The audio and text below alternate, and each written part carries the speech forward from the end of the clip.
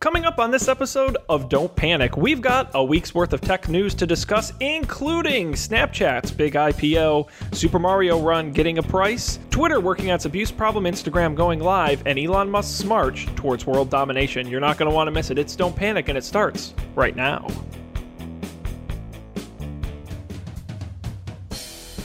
This is Don't Panic, episode number 150, recorded November 21st, 2016. Celebrating our sesquicentennial. Hello, everybody. Welcome to this episode of Don't Panic. I'm Sean Jennings, joined as always by two guys, Colby Revenue, Dan Miller. These guys, enjoying their holiday weeks. Some more than others. Some who get a real holiday week. A few others who get holidays. Yep. Excited for some turkey and stuffing. I'm always excited for turkey and stuff. I know. Oh, Colby, I saw the other day, so I went to a crepes restaurant. Occasionally I do interesting things. And they had That's called a creperie. All right. I'm not that lame. That is crossing a line I will not cross. It's not as lame as a crepeteria. No, but see, I'm going to give you credit for that one, because at least that's clever. No, what I loved is that you could get it from the crepe vine. Oh my god. That's a restaurant. That's I know. I stole that one in Tallahassee. That's a good one though. That's points to them. No, what was great was that there, and I thought of you, Colby, they had a Thanksgiving crepe with turkey and stuffing and cranberry. And I'm like, that seems like something Colby would as like. much as I like Maybe Thanksgiving stuffs, I hate savory crepes. Ooh. I've never had a good savory crepe. I don't think they exist. Yeah, I actually tend to agree with you a little bit. I also don't care for it's a dessert type item. I agree. Maybe fruit and yogurt for breakfast, but certainly yeah. Don't push it. No, that is fair. But nice. As I'm sure you guys heard, our 150th episode. This one? It's our sesquicentennial. Oh my Lanta. I know. Isn't that exciting? We've done 150 of these. That's downright irresponsible. I can't believe they let us. Someone should have stopped us a long time ago. Yep. Yeah, it's kind of crazy. Well, congratulations. I think it just lends credence to the idea that you can do literally anything you want online. we oh boy, I don't know if that says anything good about what we're doing here, but so be it. I think that's very exciting, and I congratulate all of us. 150. Go team. Go team. Team Don't Panic. It's very exciting. I challenge somebody, go listen to our past 149 episodes. Tell us if we missed anything. So what's been going on, guys? What's any big news or big things going on in life before we get to the meat here? It's Thanksgiving. It is. Very exciting. I went to see Fantastic Beats and Where to Find Them this weekend. Fantastic Beats and Where to Find Them. Yeah. That's Colby's new album. I was going to say, that's Colby's first rap album.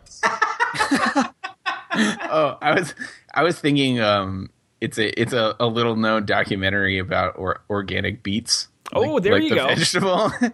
If that came up on Netflix, I'd totally believe it. Yeah. Or the new Dr. Dre pop-up store in Manhattan. Yep. Fantastic Beats by Dre. I like that. And some tie-in marketing that was never executed. How was the movie? I thought it was good. I enjoyed it. I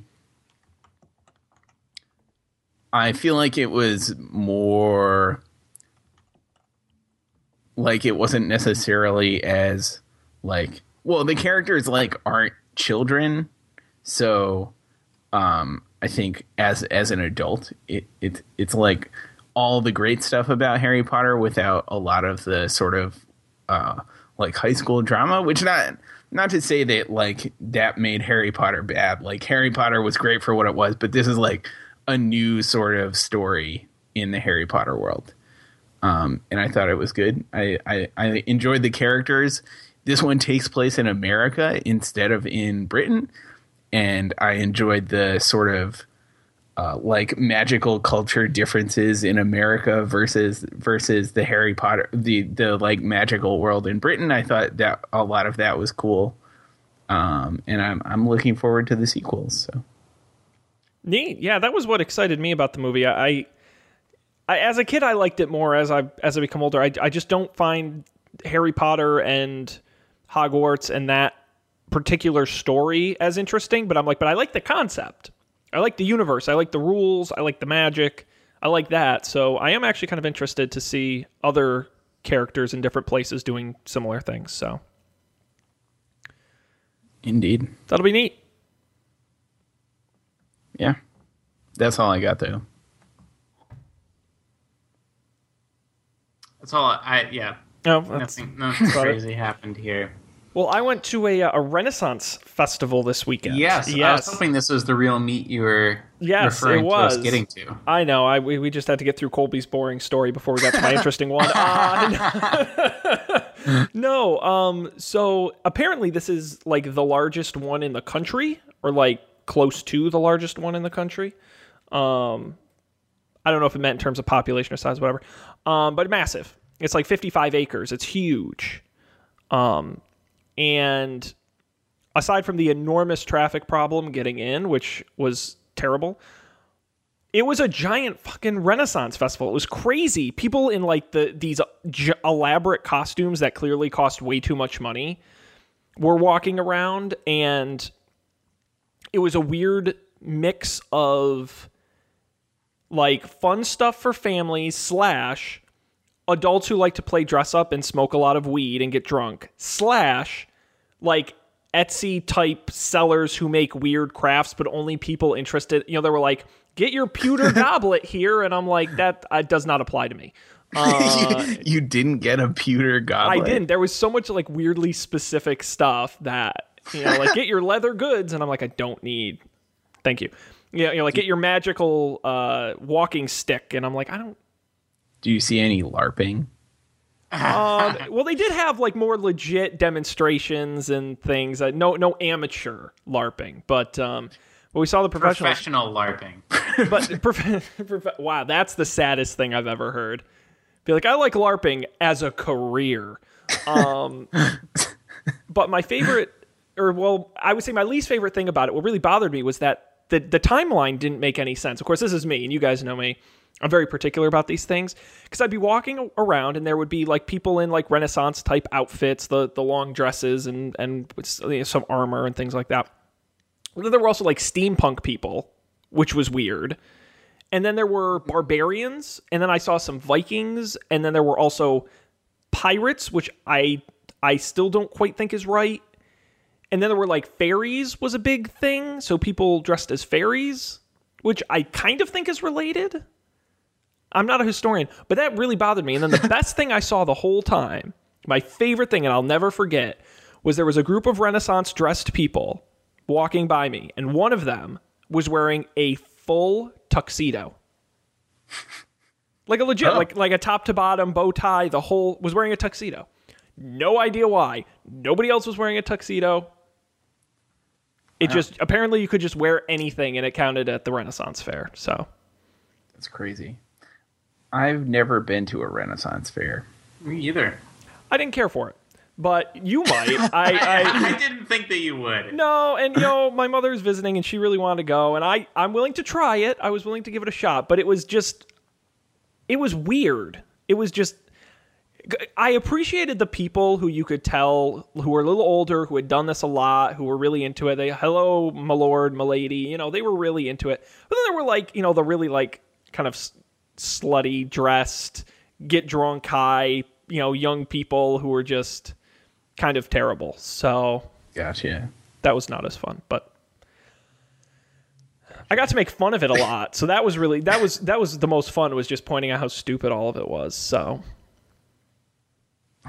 well, I'm glad that you had that. No, but seriously, if you're in the greater Houston area, it's worth checking out. It's apparently the largest. So there was. Is it like always there? Does this happen? No, it's 8 weeks in the fall.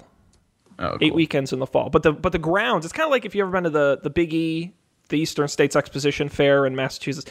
The fairgrounds are there year round. It's actually built out like an old village, and the buildings are meant to look old, and there's like a professional stages. It's like it's a legit thing. It's just they only do it for a few weeks out of the year.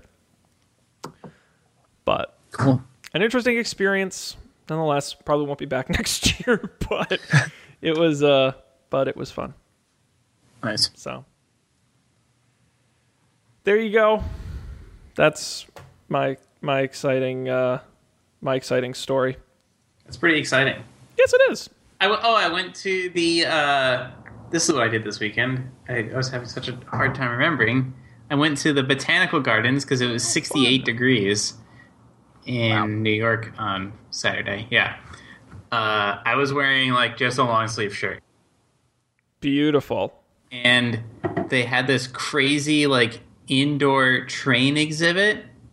And I heard about this and I went to see it.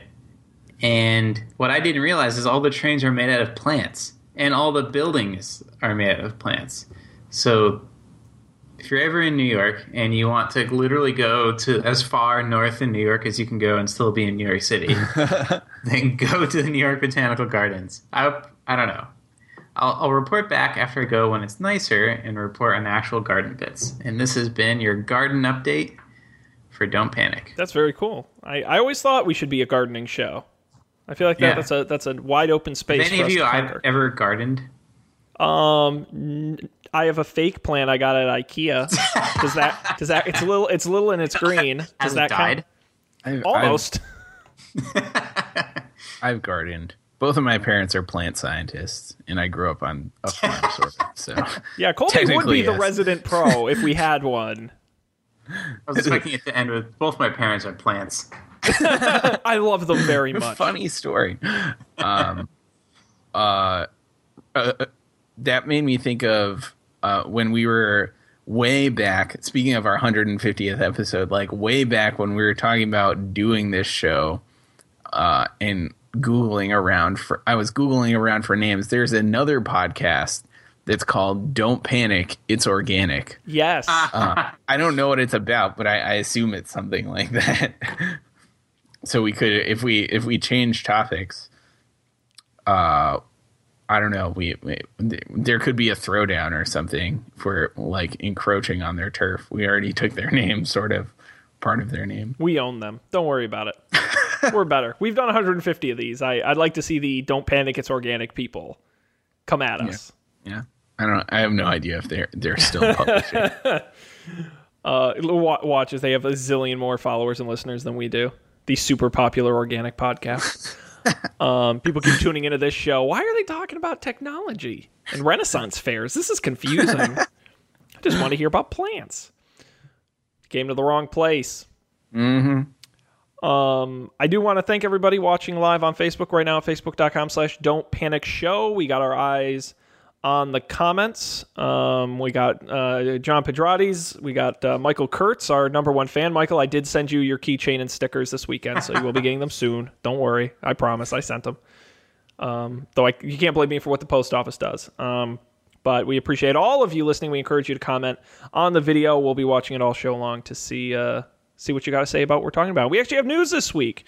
Last week we did and last week's episode, by the way, was so fantastic, I thought we really nailed it on the Facebook fake news discussion. Fake book fake news. That's what we should have called the episode. That was a good one. So I thought we had a really good discussion, but we kind of just did one topic all hour because there was only one topic to discuss. But we actually have a bunch of news this week, so I suppose we can jump into it if you guys have anywhere you want to start. Well, should we on the topic of last week? Should we follow up with the follow up news on what we talked about? I mean, that would be pretty unlike us.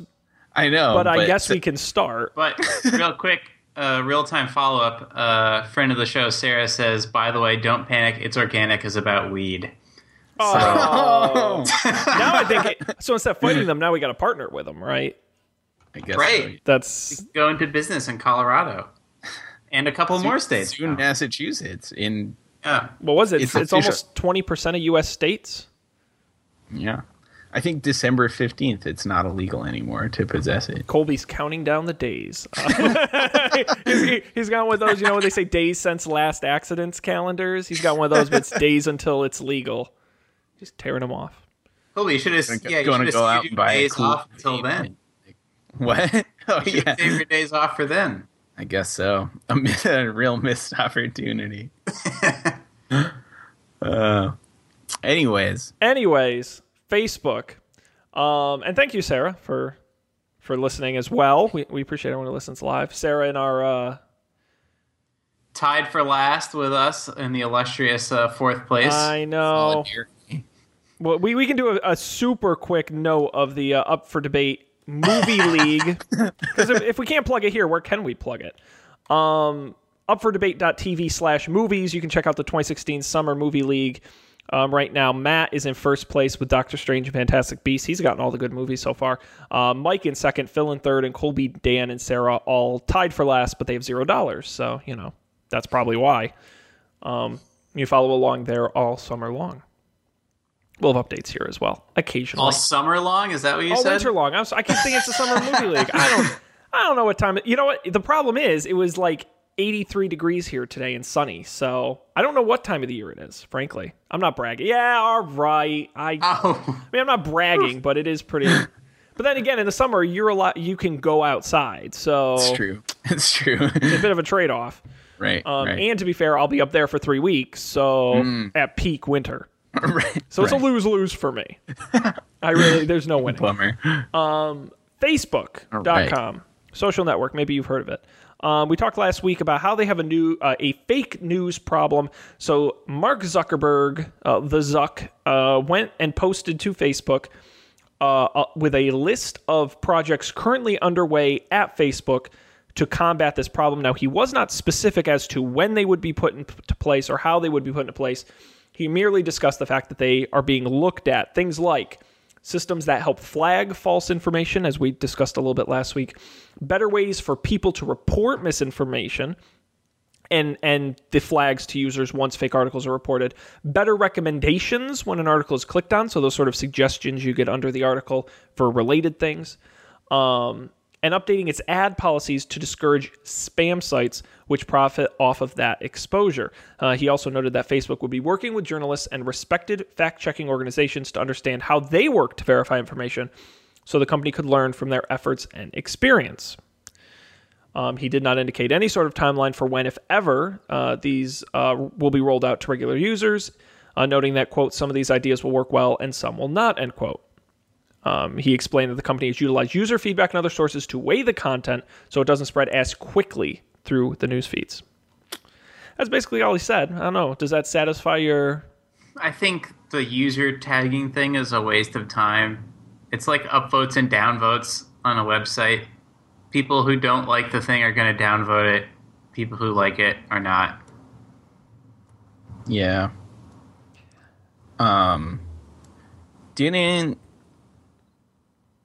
So, on the topic of things that actually happen versus hypothetical things that will happen in the future, so both Google and Facebook updated their ad terms of service, right, to say that it's no longer allowed for you to promote fake news using like AdWords or Facebook ads. Mm-hmm. Correct. Absolutely. So that was a tangible thing. I think there was some article or something that was I saw this going around where like it was the first when you Googled the election or like the popular vote or something, the first Google ad result was a thing that said Trump had won the popular vote, which is absolutely not true. That was the first result, but it was like a promoted thing that was just incorrect, weirdly timely, and also false, in case you were wondering. Yeah, I mean, that's a really good point. I mean, steps are being made. The New York Times had a really great piece today, now that I pay for the Times, I actually get to read it, about how fake news spreads, and it had a story of a gentleman in Austin, Texas, who tweeted out a photo of some buses and said that they were busing in protesters. The DNC was busing in protesters against Trump. Well, he didn't do it maliciously. He assumed that was the case. He was a Trump supporter. Tweeted it. This guy had like 40 followers. Nobody followed him. But because of a hashtag or whatever, someone found it, and it spread over the span of a couple days to reach, like, numerically millions of people. Because blogs picked it up, and it was reshared a bunch on Facebook by all these different pages. But the correction he posted the day after, a couple days later, nobody saw it. So, I think you're right, Colby. I think hitting the profit motive for these guys is, I think, when you talk about the ad revenue, that's a lot of the we think a lot of these people do it because they like one side or the other politically, or they're trying to get a candidate elected. A lot of the time, it's just they are trying to make money. And I'm sure there's a lot of money in this kind of traffic. So, I think if you shut down the money, you're really damaging their ability to inflict damage. Right. Yeah, I think it's probably safe to say that many of these cases weren't, like, their motives weren't necessarily malicious. Only, I don't know, gaming the system, kind of. Absolutely. Cool. Well, I look forward to hearing something about something actually happening with that. We'll have to keep doing, hard-hitting, nonsense reporting on Don't Panic. No, I don't think so. Change. I don't think so. We were allowed to panic for one episode. That was it. All right. No more panicking. Speaking of not panicking, we've got more non-panic news here. That's a smooth segue. Nudes. Yeah. Nudes. No, we have some pretty alarming nudes, frankly. I don't know if you've seen us. Oh, God. This isn't even beer. This is just tea. This is, sure. That's what they all say. Long Island iced tea. Hey, we know what Colby's, into, so... Why is this happening? I don't know. This is spiraling pretty quickly. This is what happens when you take the week off of work. A little too casual. Usually we're so professional. I don't know. Too casual. We can rename the show Too Casual. Too Casual with Colby, Dan, and Sean. Yeah. All right. What's next? Well, I think let's do the Twitter abuse thing since we're all super serious. Okay. Absolutely. Let's talk about it. Twitter. You may know it as the social network that nobody wants to buy. Well, they've come under a lot of fire for not handling the abuse situation on their website particularly well. Some have described it as a cesspool for hate. You be the judge, but Twitter has at least begun to do something about it. They have some changes that they just are starting to roll out that they announced this week, starting with the ability to report abusive or hateful content, which, by the way, would you like to know how Twitter defines that? Yes, I would. It is, quote, specific conduct that targets people on the basis of race, ethnicity, national origin, sexual orientation, gender identity, religious affiliation, age, disability, or disease. So I guess I could call you an idiot on Twitter, provided that wasn't a diagnosed illness. Well, that's true. So just so we're clear what they mean by this, that content can now be reported for removal by anybody. So previously, you had to be the target of it. Now, if I just see someone saying, Colby is a diagnosed idiot, I can say, no, you can't call him that because it's, that's inappropriate as a bystander, which I know a lot of users were asking for. In addition to this, users can now mute not just accounts, because you used to be able to mute an account so they couldn't tweet at you, but specific keywords and phrases that would apply to anyone, as well as conversations you're tagged in. Can I do this yet? I looked a couple days ago. I still couldn't do it. Let me scroll down. Yeah, where are you supposed to be able to do it? I'm assuming in the Twitter app. I'm assuming if you use a third-party app. Oh, I use a third-party app, and I already have that feature. Oh, okay. But I want it on the website, too. Yeah, it doesn't say. I don't see in this article, Dan. If you can find it, credit to you, because I don't see it here. Maybe it's out now and available. I'm not quite sure. There's a little chart on this TechCrunch article we're looking at that tells you how to do it in the app, but not on the website. Maybe you can't do it on the website yet. Maybe not. I'm sure it'll. Twitter tends to do updates to their apps first and their website second in this mobile world. In addition, Twitter has also said that it's retraining its support teams and overhauling its system to deal with abuse reports more quickly and sensitively. So, gentlemen, I ask you, is this a good first step? Have they not gone enough? Will they ever solve this problem? Maybe those are kind of big questions. I think this is the only solution to the problem, really. Yeah.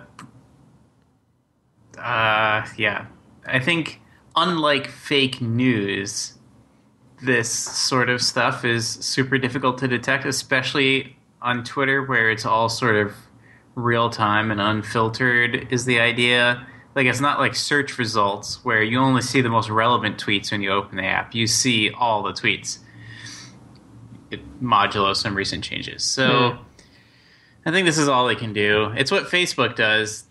Like, they have a room full of humans, many rooms full of humans reviewing reports. The biggest problem for me when it comes to abuse on these channels and the difference between Twitter and just say Facebook is that Twitter by nature is more anonymous. I mean, Facebook requires you to have a network of friends. I'm not saying you can't be anonymous on Facebook. I'm just saying the vast majority of people who use it tend to not be anonymous, whereas I feel on Twitter that's a bigger problem. And so how do you deal with a problem that doesn't have a name tied to it? And I think probably the best way to do that is just en masse with force. And whether that's more aggressive muting or more aggressive tagging or flagging or whatever you want to call it, that's pretty much the only way, because they'll pop up as quickly as you can swat them down. So I think just putting the control more so in the user's hands is really the only way you can do it. I think it's a bulk problem that Twitter's always going to have an issue with. Yeah, I think that's true.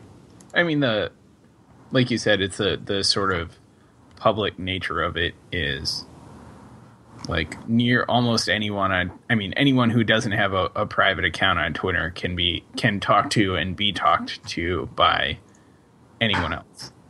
Unlike, as you said, Facebook where it's like sort of an opt-in thing. Like there is some acknowledgement between at least people to people, right? You can interact with others on like pages and things. And that's what's great about Twitter, right? Is the fact that's right. A selling point when people aren't being dicks about it. So, right. So yeah, I think, like you said, this is almost the only solution to the problem. Like letting people mute and like block people on their own, and mute and block like certain words and things is probably a good idea. Obviously, it doesn't mean it's not happening. Just because you don't see it doesn't mean it's not happening. Right. Well, I think that the next step for Twitter is going to be more aggressively suspending accounts. That's got to be. I know that's a pretty aggressive step for them to take versus just either temporarily suspending or muting or things like that. But I really think that's, if this becomes a big enough problem that they see it hurting their business, they've got to be more aggressive, and that's probably the next step, is for them to just straight up suspend accounts more aggressively, certainly, than they are now. Because as far as I understand it, they don't do that very often now, unless it's pretty egregious. Right. Yeah. I mean, I hope that these things will help for a lot of people, like the majority of people. This is not, I mean, I can't say like I'm sort of a passive Twitter user. I kind of just read stuff. So I don't think I've necessarily ever experienced this really, like, having like, I don't know, getting trolled or whatever. I don't really talk to people. So no one talks to me.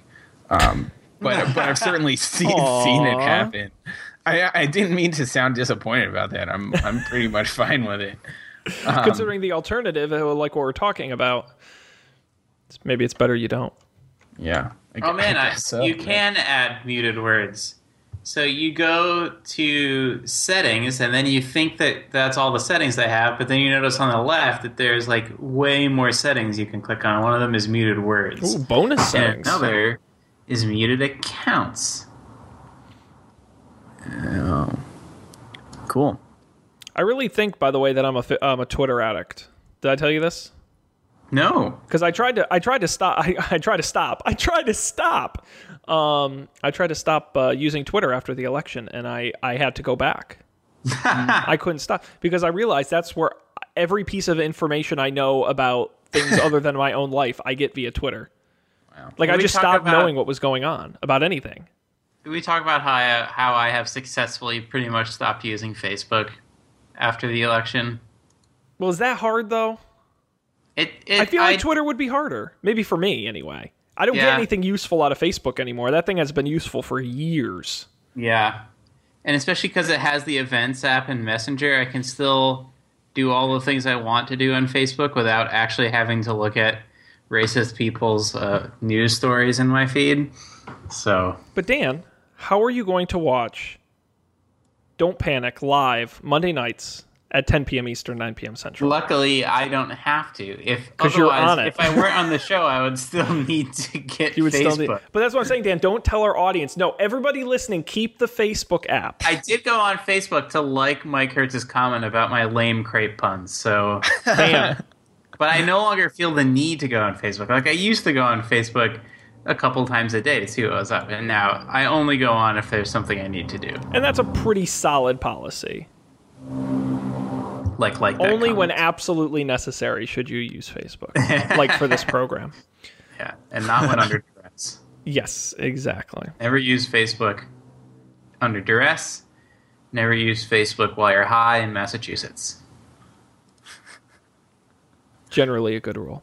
Yeah. All right, cool. Well, we'll keep an eye on those, and hopefully they'll keep making it. Any improvement's good improvement, as they say. I don't think anyone says that. All right, what else can we talk about? We got Elon Musk's satellites, Instagram's live, Snapchat IPO, Apple's app strategy. Anything catching your eye? Anything not on the rundown? I don't even want to know how much Snapchat's going to IPO for. A bunch? Is that helpful? It's all that value they're creating. So neither of you guys read this story yet? I'm not telling you. Okay, no, that's good though. Don't read it. Because okay. I want you to guess their annual revenue. Their annual revenue. $0. Is it? Oh, revenue, not profit. Yes, Dan. Let's be very specific. Their revenue. $10,000. No. Okay, hang on. I'm gonna do like $800 million a year. Good guess, Colby. What do you think? I'm gonna say. So remind us what a confidential $500 million a year. 500 million.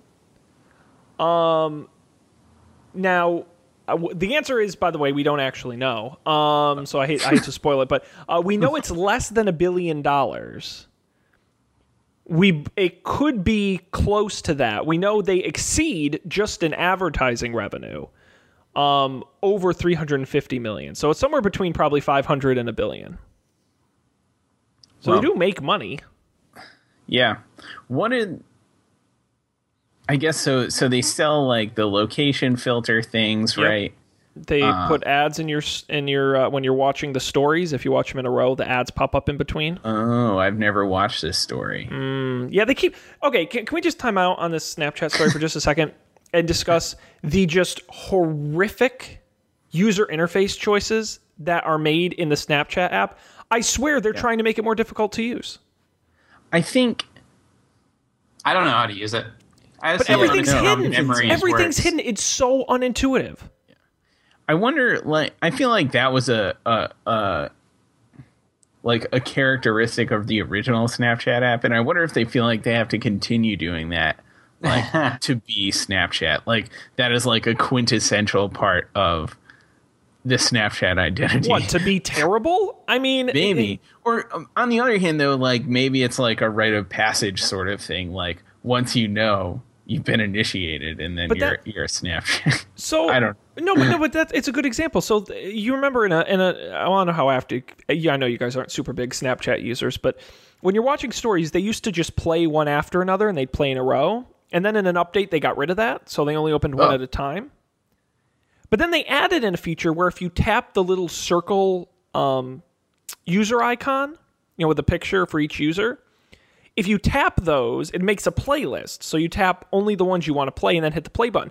I wouldn't have known that if I hadn't already read about it when the update got published because I follow tech news. Like just an average user, I don't know how you would have discovered that. Huh. It's just, the app is slow and it's full of crap and it really bugs me because it really doesn't have to be.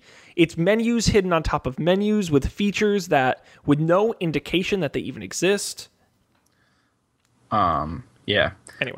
I honestly don't really use Snapchat, but Jill and I do, like, probably every other day we open Snapchat and look at the weird, like, face things they do. like the face.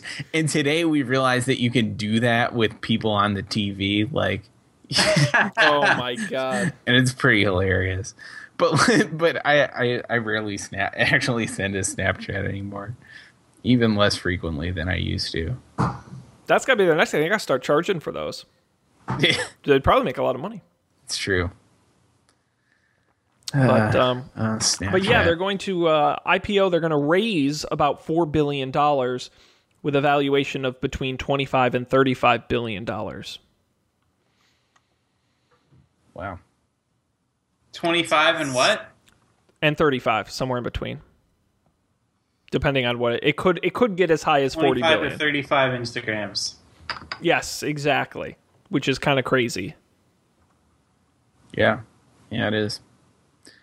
Well, good for them, I guess. But that's only about 2.5 WhatsApps, right? Yeah. WhatsApp was like 16 or something. WhatsApp was closing in on 20 billion. Was it? Yeah. I don't remember. 1.5 WhatsApps. Yeah, not even, like 1 at 1.25 WhatsApps. So, yeah, I guess then that makes sense. Except WhatsApp got bought. They didn't go public. That's true. Right. True.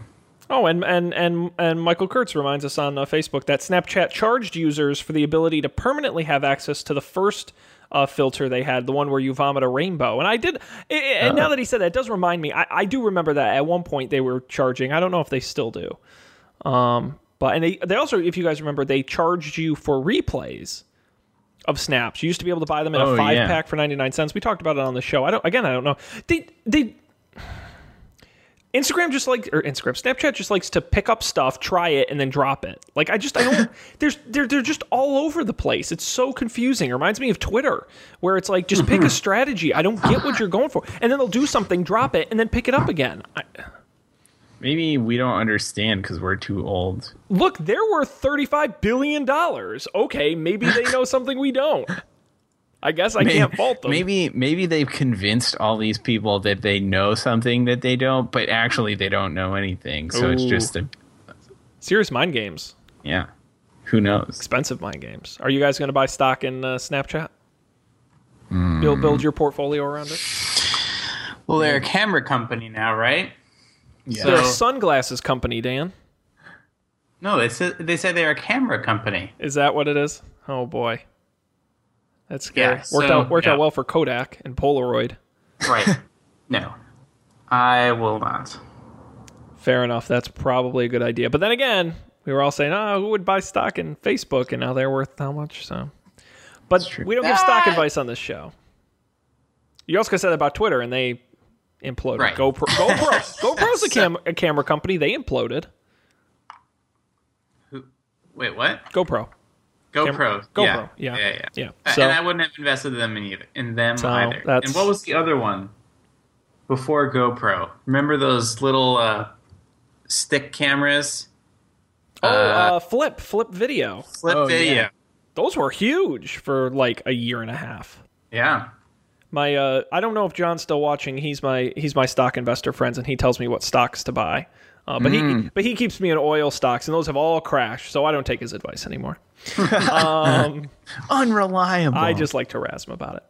Okay, very good. Well, that's what's going on with Snapchat. Keep an eye out for that. I didn't see in this article a date of the actual, you know, these things take quite a while. So there's no actual date for when it will go. Potential March. So look forward to that in March. Cool. As well. I won't. Okay.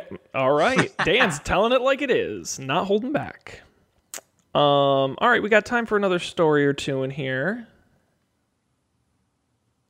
I'm interested in SpaceX or the Apple thing. I didn't read this Apple thing. I must have missed it the first time. I think it'll be a quick one. I just thought it was kind of interesting. So, as I'm sure you guys know, and I think some of our audience will know, the reason Apple makes zillions of dollars isn't just that they sell phone. They also get 30% every time you buy something through the App Store.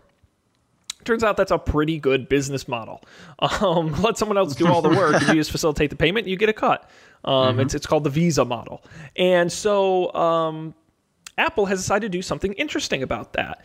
So let's say, Colby, you came out with Colby Vision, and it was an app filled with videos about life in Colby Land, okay? And they would be about gardening and llamas and hoodies. I don't know. Colby things. Is this what Colby's going to be doing on December 15th in Massachusetts? That's right. And there'll be a whole video channel about whatever Colby that Land? is. Yes. Traditionally, Apple would take a 30% cut of every time someone subscribed to Colby TV, right? Apple's doing something a little interesting. They've decided, Colby, we talked about on the show back a couple weeks ago about the new TV app that's going to be on Apple TV and your iOS devices that aggregates all of the television services, right? Your Hulus and your whatevers, and you can search all of them. If you're willing to integrate Colby TV in with the TV app, they'll only take 15% of your revenue.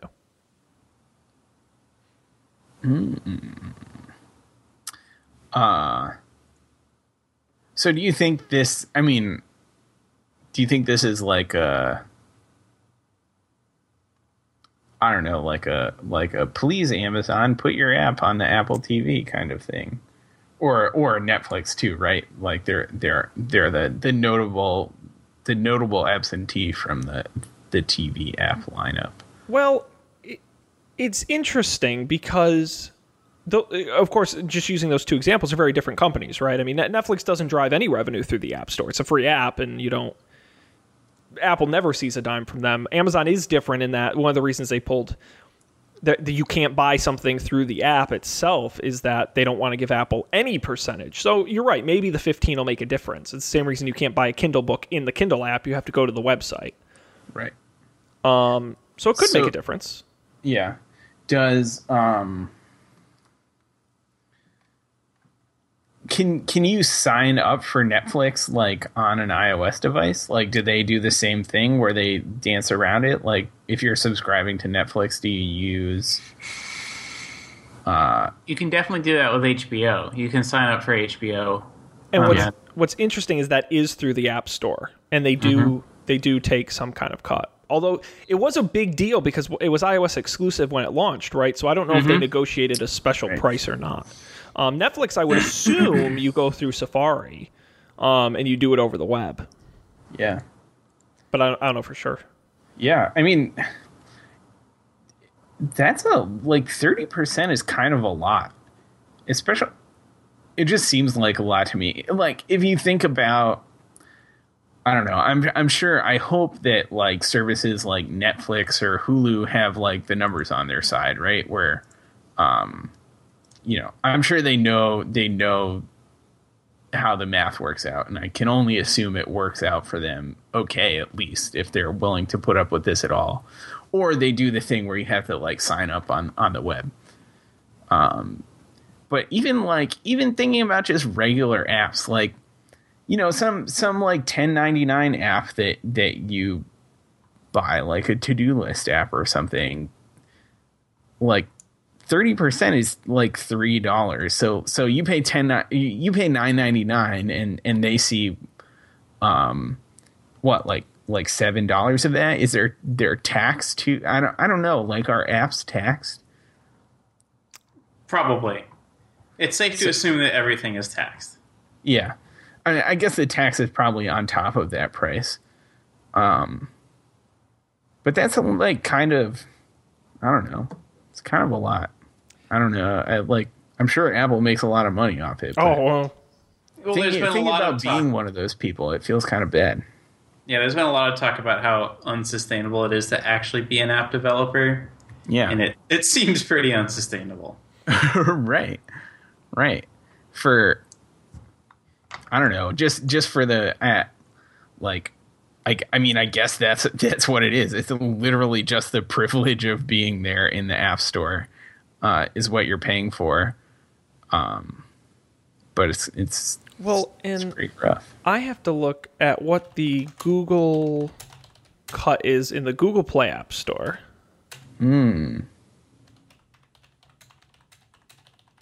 Because I actually, off the top of my head, yeah, there's this, for anything you buy, it's 30% as well. So,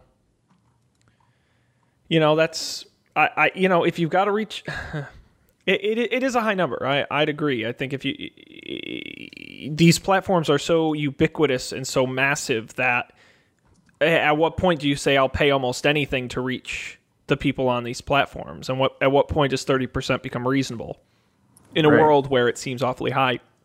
One of the reasons in a world where one company owns all the app stores, one man refuses to pay 30%. But Apple will require you to integrate with their TV app. And that's what was interesting to me to this story. And one of the reasons I wanted to talk about it was that something doesn't feel right about this to me. Like, I realize it's actually probably totally okay that they do this, but it's like, why should they give a discount to people that integrate with their... It seems like double dipping because I want to say net neutrality. It feels like that. Like, it's not really fair that you make people integrate, give an unfair advantage to your own TV. Like if we decided to build the Don't Panic universal TV search app, there's no incentive for them to join our TV app, but there is to join the Apple one because they get a discount on their fee. And Michael What? Oh, sorry. Well, as Michael points out in the comments, if Google said that Google search would be twice as fast if you searched through the Google Plus app, like, it's not, I guess, illegal but it just doesn't feel right. It just, I don't know. I'm just bothered by that they give a discount to people. It's like, get on board with our program. So wait, it's an exclusivity deal? That I don't know. If it's not an exclusivity deal, then I don't see the problem. But again, I see a problem if someone else wants to build a competing television app search experience that Apple has given that. Well, but I guess it's not wrong because it's their platform. Right. Like the Apple's TV thing already has a significant leg up in that it's like integrated into the box, right? Sure. Like there's a button for it on the remote. I feel like the reason they're offering a discount is because they recognize that the third-party content providers are losing something by integrating with their Apple's TV app. Like, they're losing their storefront, and now they're trusting Apple to do this stuff for them, which, like, I'm sure Netflix and Hulu spend a boatload of time on their curation and stuff. Well, and I wonder how different it is for a Hulu type service that's monthly subscription based and a Amazon or a Fandango or some of these sites that have pay per episode or pay per movie services, because that's where the revenue really gets driven and where that 15% is going to make a big difference. I wasn't even thinking about that. But I don't know, in the sort of demo that Apple showed, I didn't see any other. It was always, put in your credentials for the subscription you have. I didn't see them any other like pay per type service except for the iTunes store. So I don't know even if you can. But if you can, that's, I think, where it comes in more than the monthly subscription. Especially because you can, as we pointed out, somewhat easily push the monthly subscription to be purchased through Safari anyway, so you don't have to give Apple any percentage. I think that's way more difficult. As someone who uses a lot of Amazon stuff, it is a lot more difficult to buy individual items like books and movies through the web store than it is through an app. Right. Oh, wow. Yeah, that that would be a different. I was thinking only about subscription stuff. So yeah, if you're considering it as a like buy this movie or rent this movie thing, like things that directly compete with what iTunes does, I was thinking about. The other thing too is I don't like to buy my services through Apple, to be honest, especially subscriptions. I find their subscription sort of management is kind of lackluster, and frankly, I'd rather just buy it through the website. You had to watch Westworld because of how lackluster you thought their subscription management was. You should be thankful. Actually, I am very thankful. I've gotten caught up. I didn't see last night's, so I'm not completely caught up. The week before? Oh my God. I have a lot of, to be honest, if there weren't already 700 of them, I would do a Westworld podcast because I could talk about that show for maybe after we hang up. We don't want to spoil it for anybody, but yeah. I have thoughts.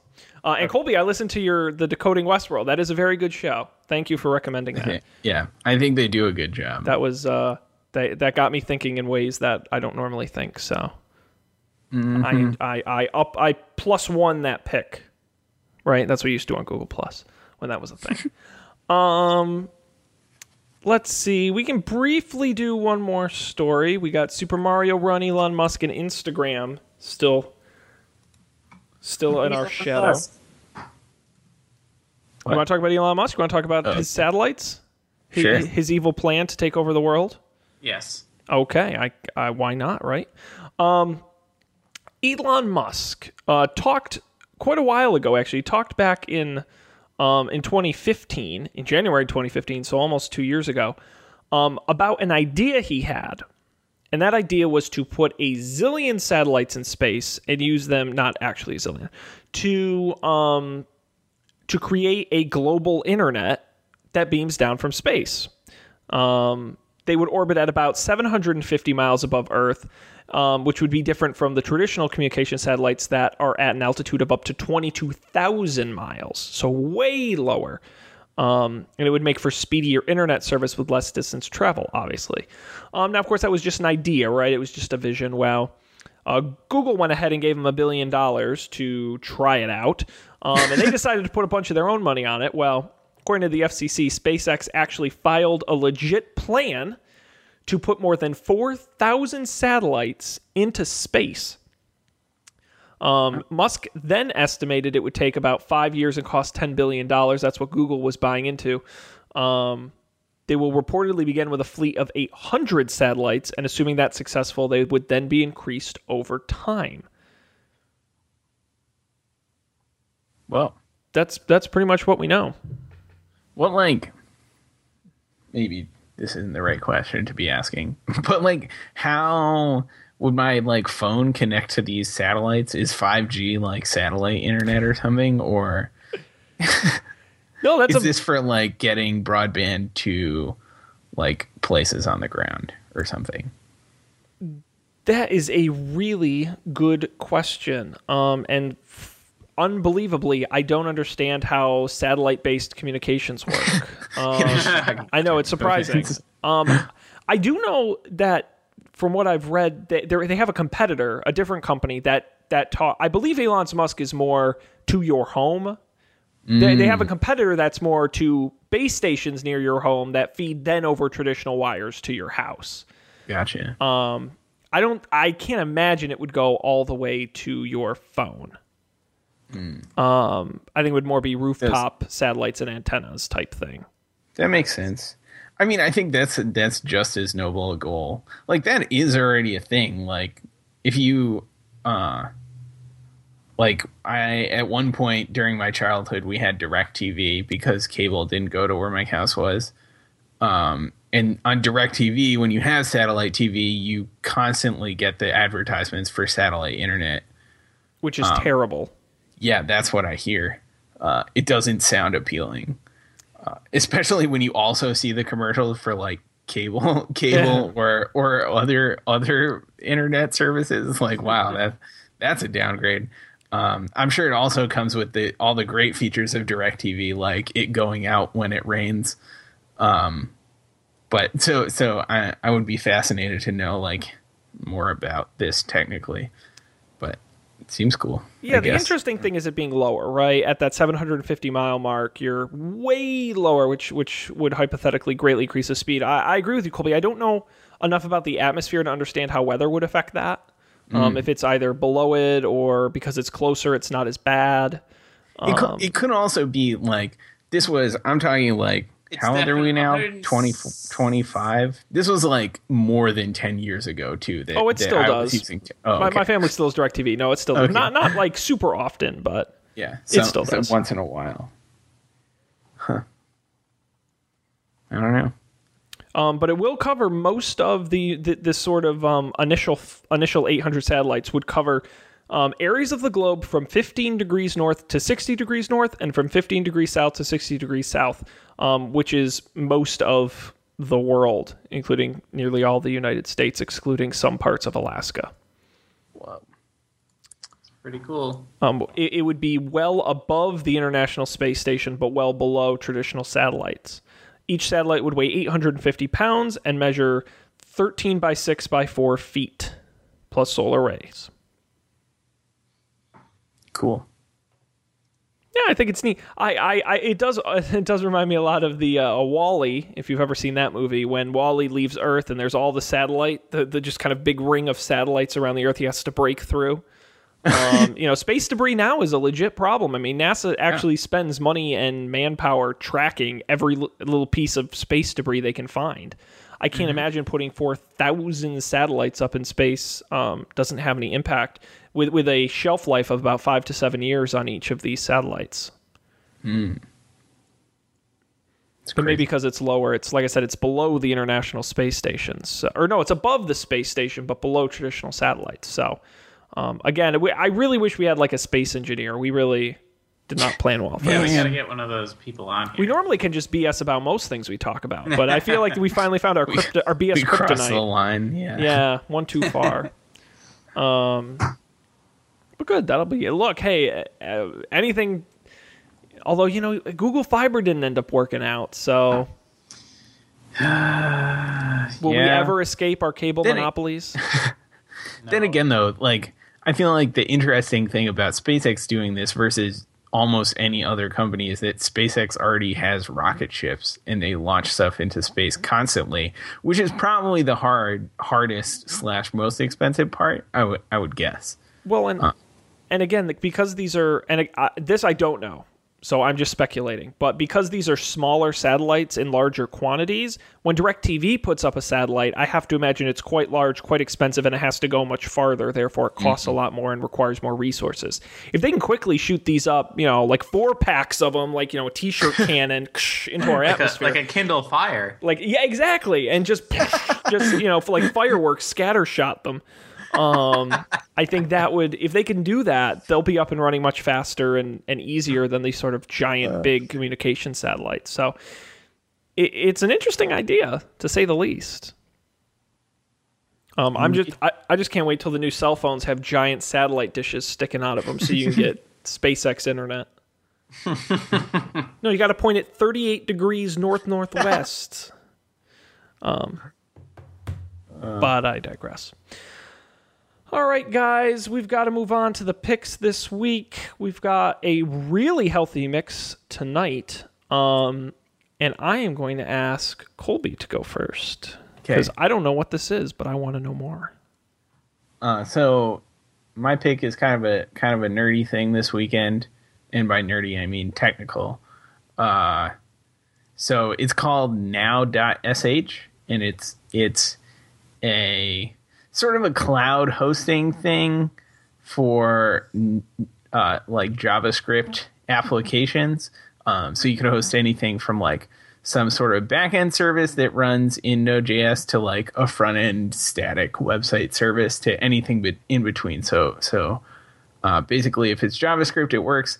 The things that are kind of cool about it is it's like you're not thinking it's not unlike something like DigitalOcean or Amazon AWS. You aren't thinking about like the actual servers. You sort of just push up this thing and it runs it, and it claims to like scale it out as needed. which is cool. I'm not built anything that I can imagine requires any scaling out to multiple machines. But if that ever happens, I'll report back on how it goes. But the coolest the rundown bot's going to take off. It could be. I did just successfully deploy the rundown bot to it. But the coolest thing is that if you are hosting a website on it, it does HTTPS automatically. So it does that for you. There is absolutely nothing you need to do. You can alias your own domain to it, and SSL works, and you get a nice green secure lock with absolutely no effort on your part. It requires SSL by default. Super cool. So if a thing you do is host websites or JavaScript things, maybe you should check that out. It is free. You can run stuff for free on it for a while, and then there's a pro version that lets you do other stuff. I don't remember. It might be the case that you have to pay for it to get a custom domain, but I'm pretty sure the encryption is on for everyone, no matter what, which is cool. Unlike other similar services, which often encryption is one of the paid features, which I think is kind of a bummer. So that's my pick. It's now.sh. You can Google that or go to that website.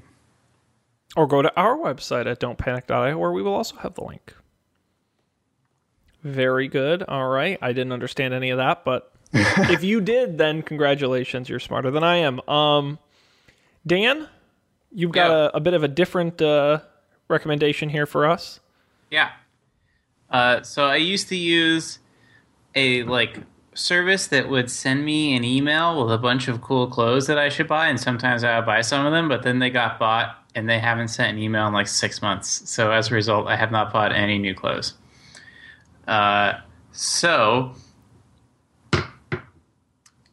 to get around that, I decided to try something that some people had recommended to me for a while, something called Trunk Club, which has had some pretty, I don't know. I don't like their brand very much, but I decided to give it a shot. And the cool thing is in New York, there's an actual store you go to. So you go and they take your sizes, and the clothes are not cheap, but they're, from what I experienced, they're not necessarily the most expensive things either. It's just not going to be bargain hunting. But the stylist did a really good job of fitting clothes to me. I was really impressed.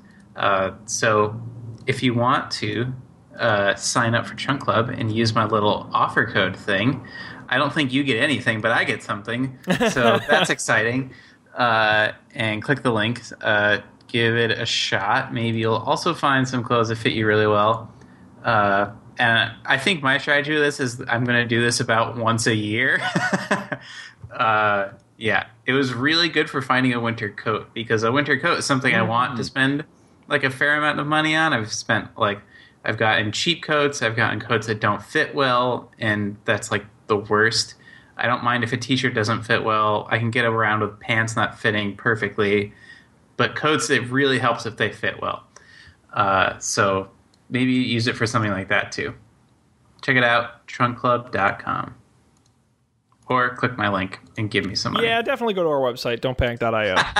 click the link there. Help a guy out. Help Dan out. Dude needs to look good. He hasn't bought clothes in how long? He needs some clothes. Help him out.